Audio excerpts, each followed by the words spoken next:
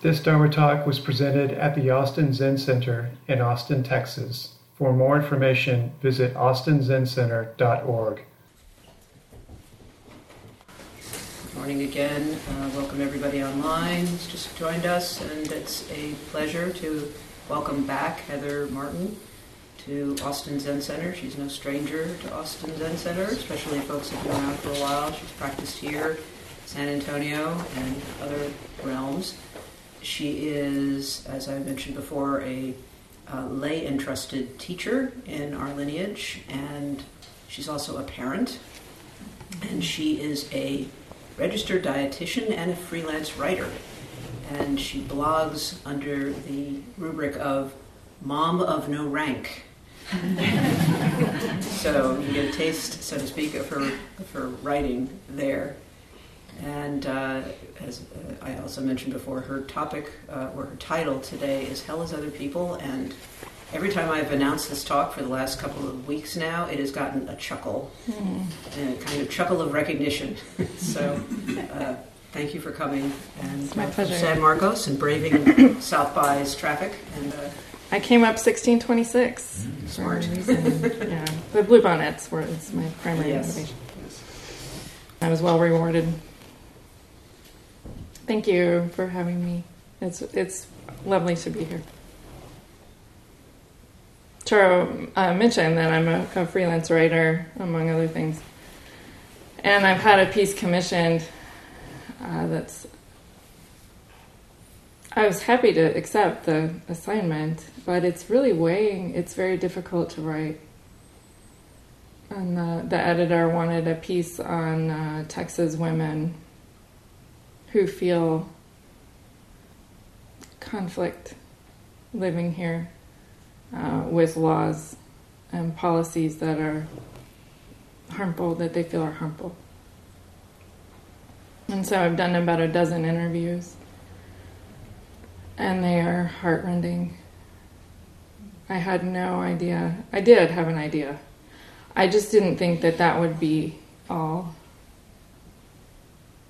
And so this topic is, it's funny, when you hear that phrase. I see it on a bumper sticker sometimes. And I always think it's funny. But there's a layer to it for just me personally talking to these women.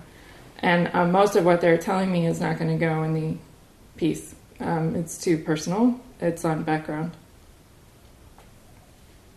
But I can feel it in my body. And I think this topic is also on my mind because of the weather. Because hell has been freezing over on a regular basis every year lately. Which is very strange for me. As a native Texan, the weather is odd. And for some reason, the heat, we talk about global warming.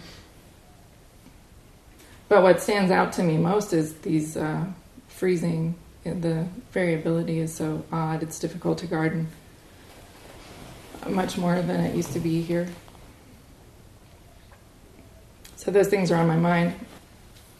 Although the title refers to a play called No Exit,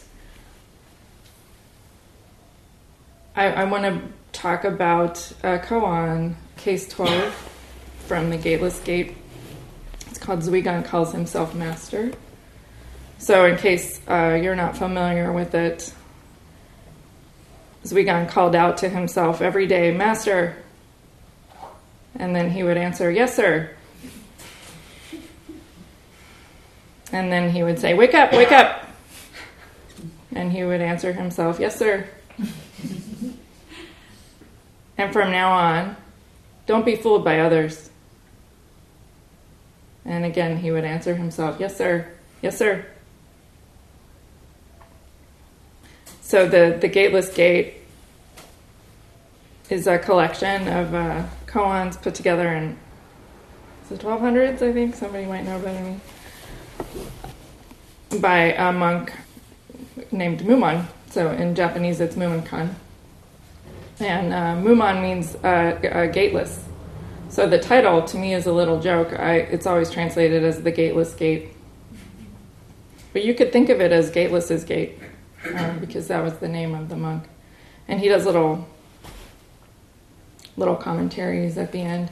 And I don't want to say I don't struggle with koans now, but I really struggled mightily with their existence even, or the tendency to offer them as practice for many years, because I felt like they were sort of mean.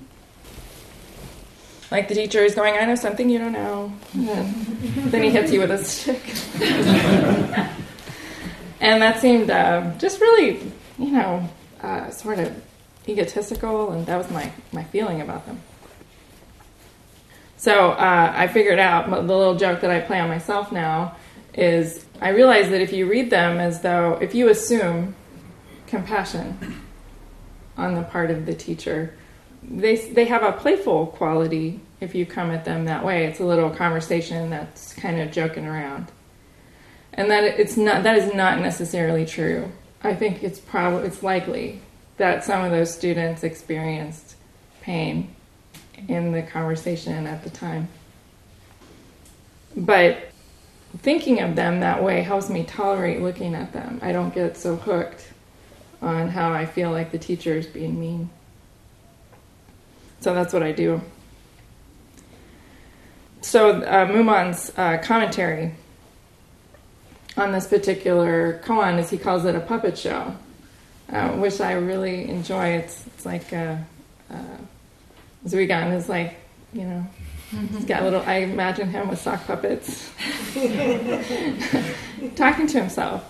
And so that's what's happening in that koan. And so the reason this koan came to my mind was, I was scrolling through Twitter the other day, and I came across a thread on it was people complaining about how no one understands the play No Exit, and in particular the uneducated little people, as opposed to the philosophy-tweeters.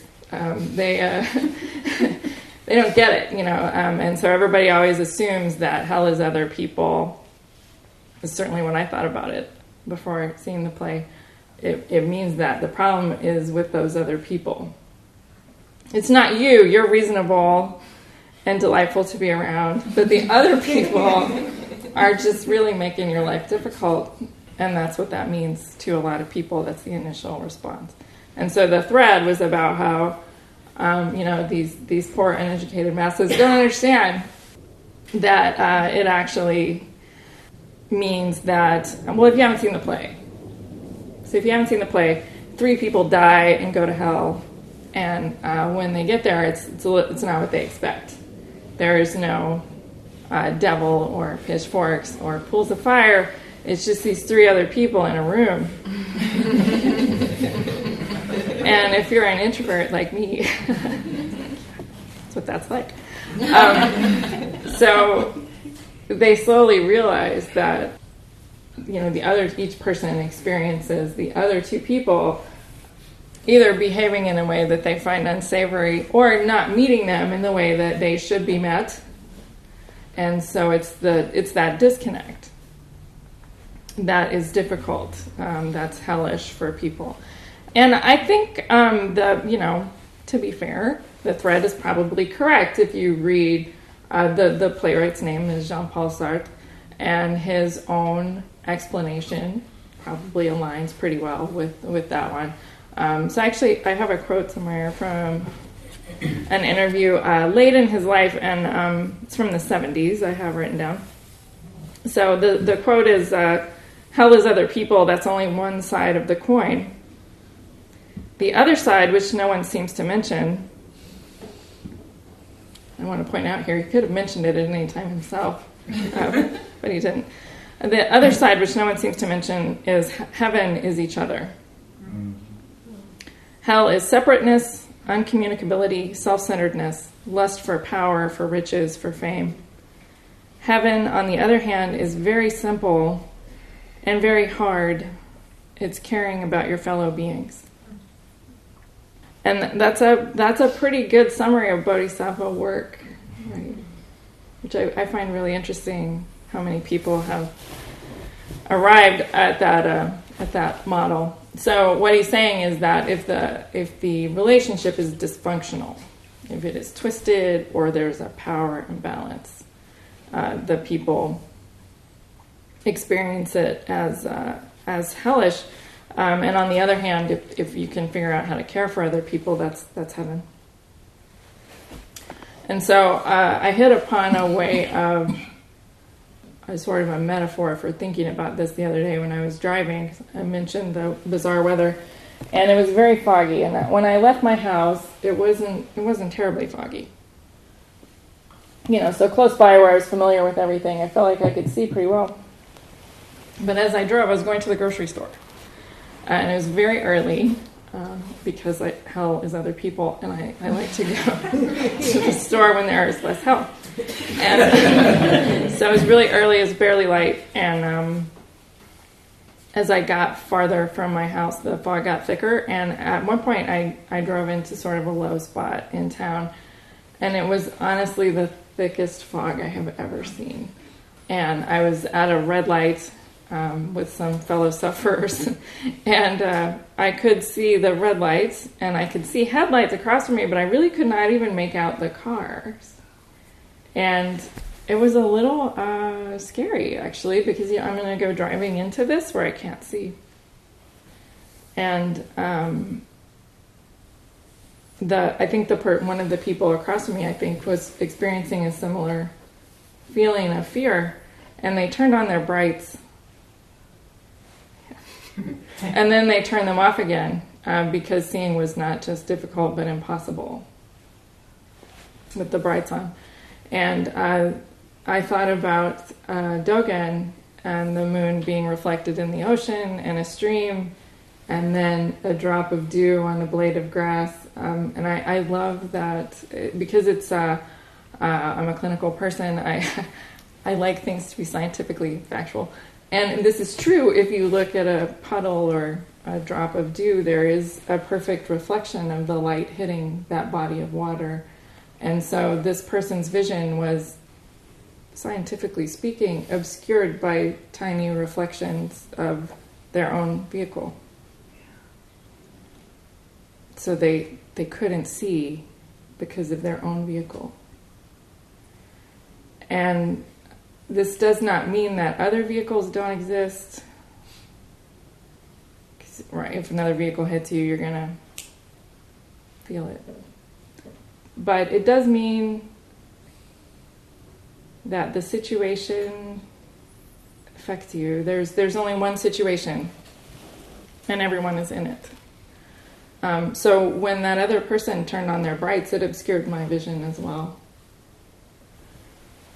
And so in our dealings with other people, if your mind is turned up too much, your vehicle will obscure your vision and that of other people. And I think that is what Swigan was talking about. That, like with his little puppet show, like if you make the mistake of believing that there are people other than yourself, he's reminding himself not to be fooled by that. So in the description on Twitter, it was sort of a one hand and other hand. On the one hand, hell is other people. And on the other hand, caring for other people is heaven. But actually something that the thread did not touch on is that in Zen there is a third hand, which is non-dualism. And so when I find my mind caught in one hand, other hand, I try to get into the habit of that jogging for me. I'm in a dualistic thinking, what's the third hand? And so in Zen, the third hand, it's so hard to understand. And so, again, I've sort of hit on the fog as a little handle that you can stick on it. So the thing to remember is that fog is fundamentally, and without exception, the same as the blue sky.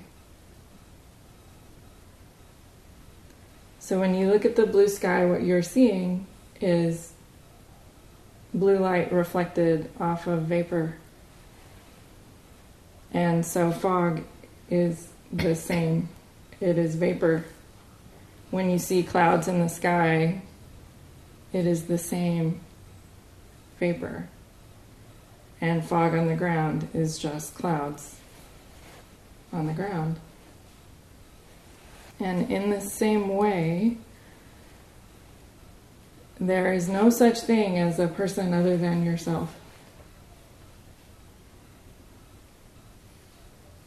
So hell is just being in thick fog with your brights on. And heaven is seeing clearly in blue sky. But there is no difference.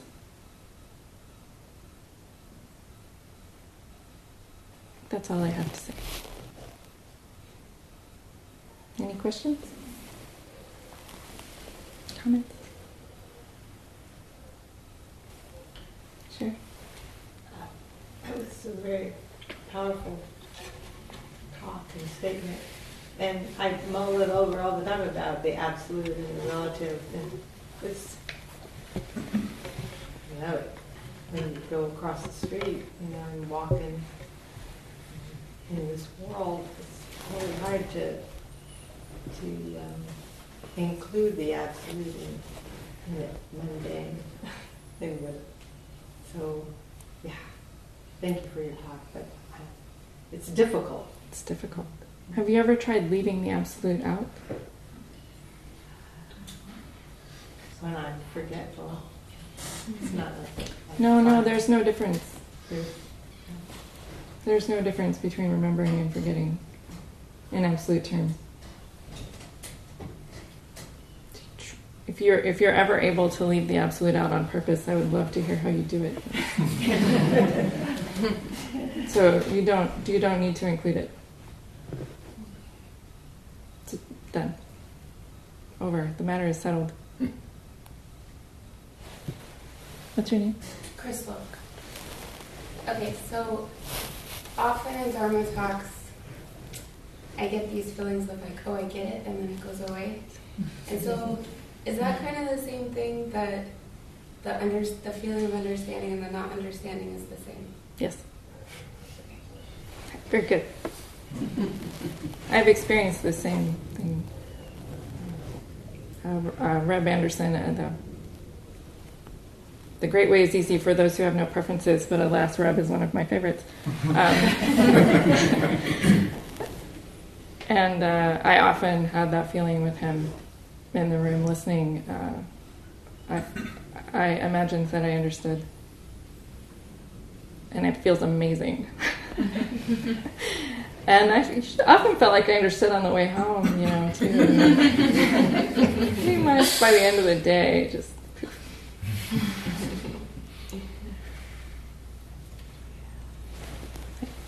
What's your name?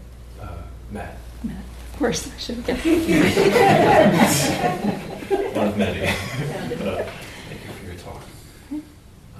My question is, if not understanding and understanding are the same, why bother? It's more pleasant to understand.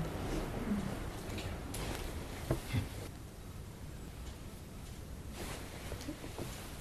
you. My name is Jenny, and I don't know how to ask this, so I'll just ask it. But thank you for your talk, and I was very moved by how you started your talk. Me too. As I could feel it, and I'm witnessing that, and moved clearly. And so, my question is something around if there is no other. And yet you're speaking to people who are suffering from unjust actions of others. I don't know. How do you be in that? And how do you relate to what in my mind continues to be other? I mean, sort of the people who are making decisions who affect others, just... When you notice that arise in yourself, the belief in the other, when you notice it, what's your response? When I notice that I'm seeing other, well, I just feel this. I feel a block. Mm-hmm. Do you put it up yourself? Probably. That block is not other than yourself. So, although it's difficult, extend your compassion to the part of yourself that is putting up the block. Start there. It's sort of like when I left the house and there was only a little bit of fog. So it's quite difficult to practice in the fog with your brights on. So start closer to the house where you can see.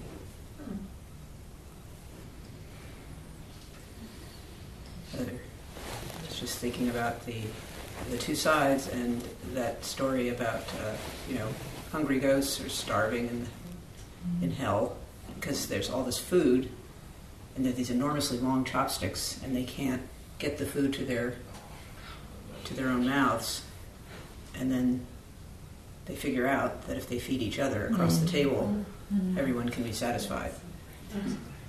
So that's some kind of parable that I think relates to what you're talking about. That is the only answer, it turns out.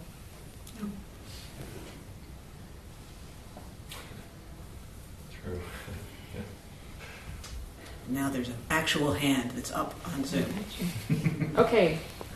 Eric. Oh yes, Eric. I know you, Eric. Steve, It's nice to see you, Eric. thank you for giving this Dharma talk. I just wanted to ask, what about the leaping clear of the one and the many? You talked about the absolute and relative, but what about what Dogen talks about, leaping clear? About the idea of leaping clear? What does that mean to you?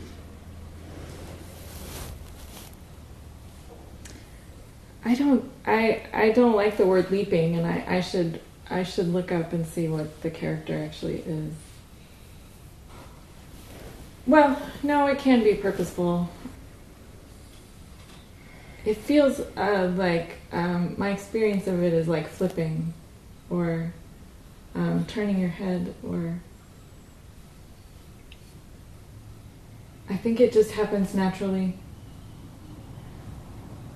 I don't think I've ever had the experience of reading something and understanding. It's more like I will read something and think to myself, oh, that's a description of something that I remember happening. And that's what I mean about the leaping on purpose. It makes it sound as though you can jump to another place. And that is not, it's impossible to describe. And I will have a complaint about every description. If you practice diligently, you will not be able to prevent finding yourself in that place.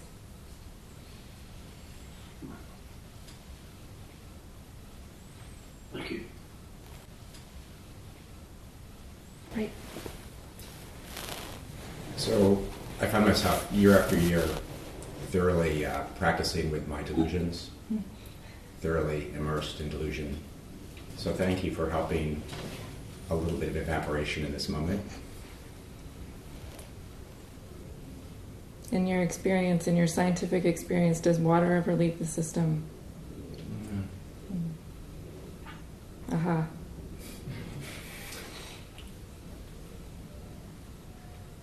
The fog constantly reforms and evaporates again.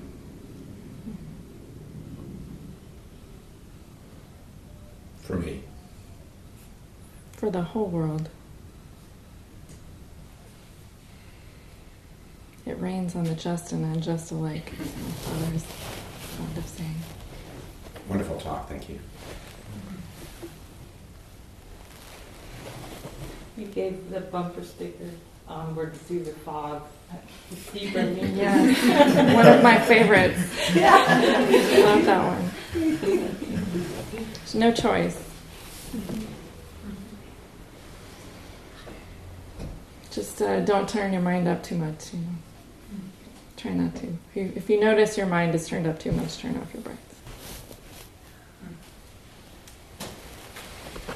My name's Elliot. Elliot. In that moment when you're at the stoplight and the person across from you has their brights on and no one can see, if they don't notice, what is the skillful response? What's the compassionate response? Pull over and wait for it to pass. Thank you. It's a common occurrence. So, fog lights are skillful means. Precisely so. And regular lights, I don't mean to disparage them.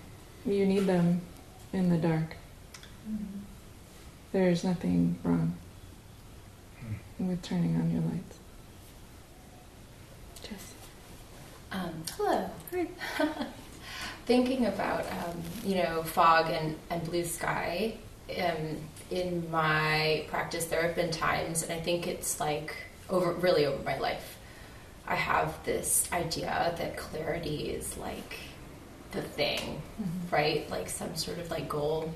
And that delusion or fogginess is not, and something that I want to shed. So thinking about the sort of metaphor, if I was in Scotland on like rolling hills on a foggy day and just like taking a walk, and I wasn't in a vehicle and nobody had their brights on, I would probably find it very enjoyable. Like maybe even more enjoyable than a clear blue sky. Where nobody can get hurt. Yeah. Sounds great. Yeah, I think that's a good, there's the practical. You can't go driving down the street in deep fog with your brights on. You're going to crash. But maybe if you can find a safe place around other people who are moving slowly. It's like part of the human experience, Yes. Fundamentally so. Yeah. Thank you. Might be it. I should look on Zoom one more time. Is that enough? Too much?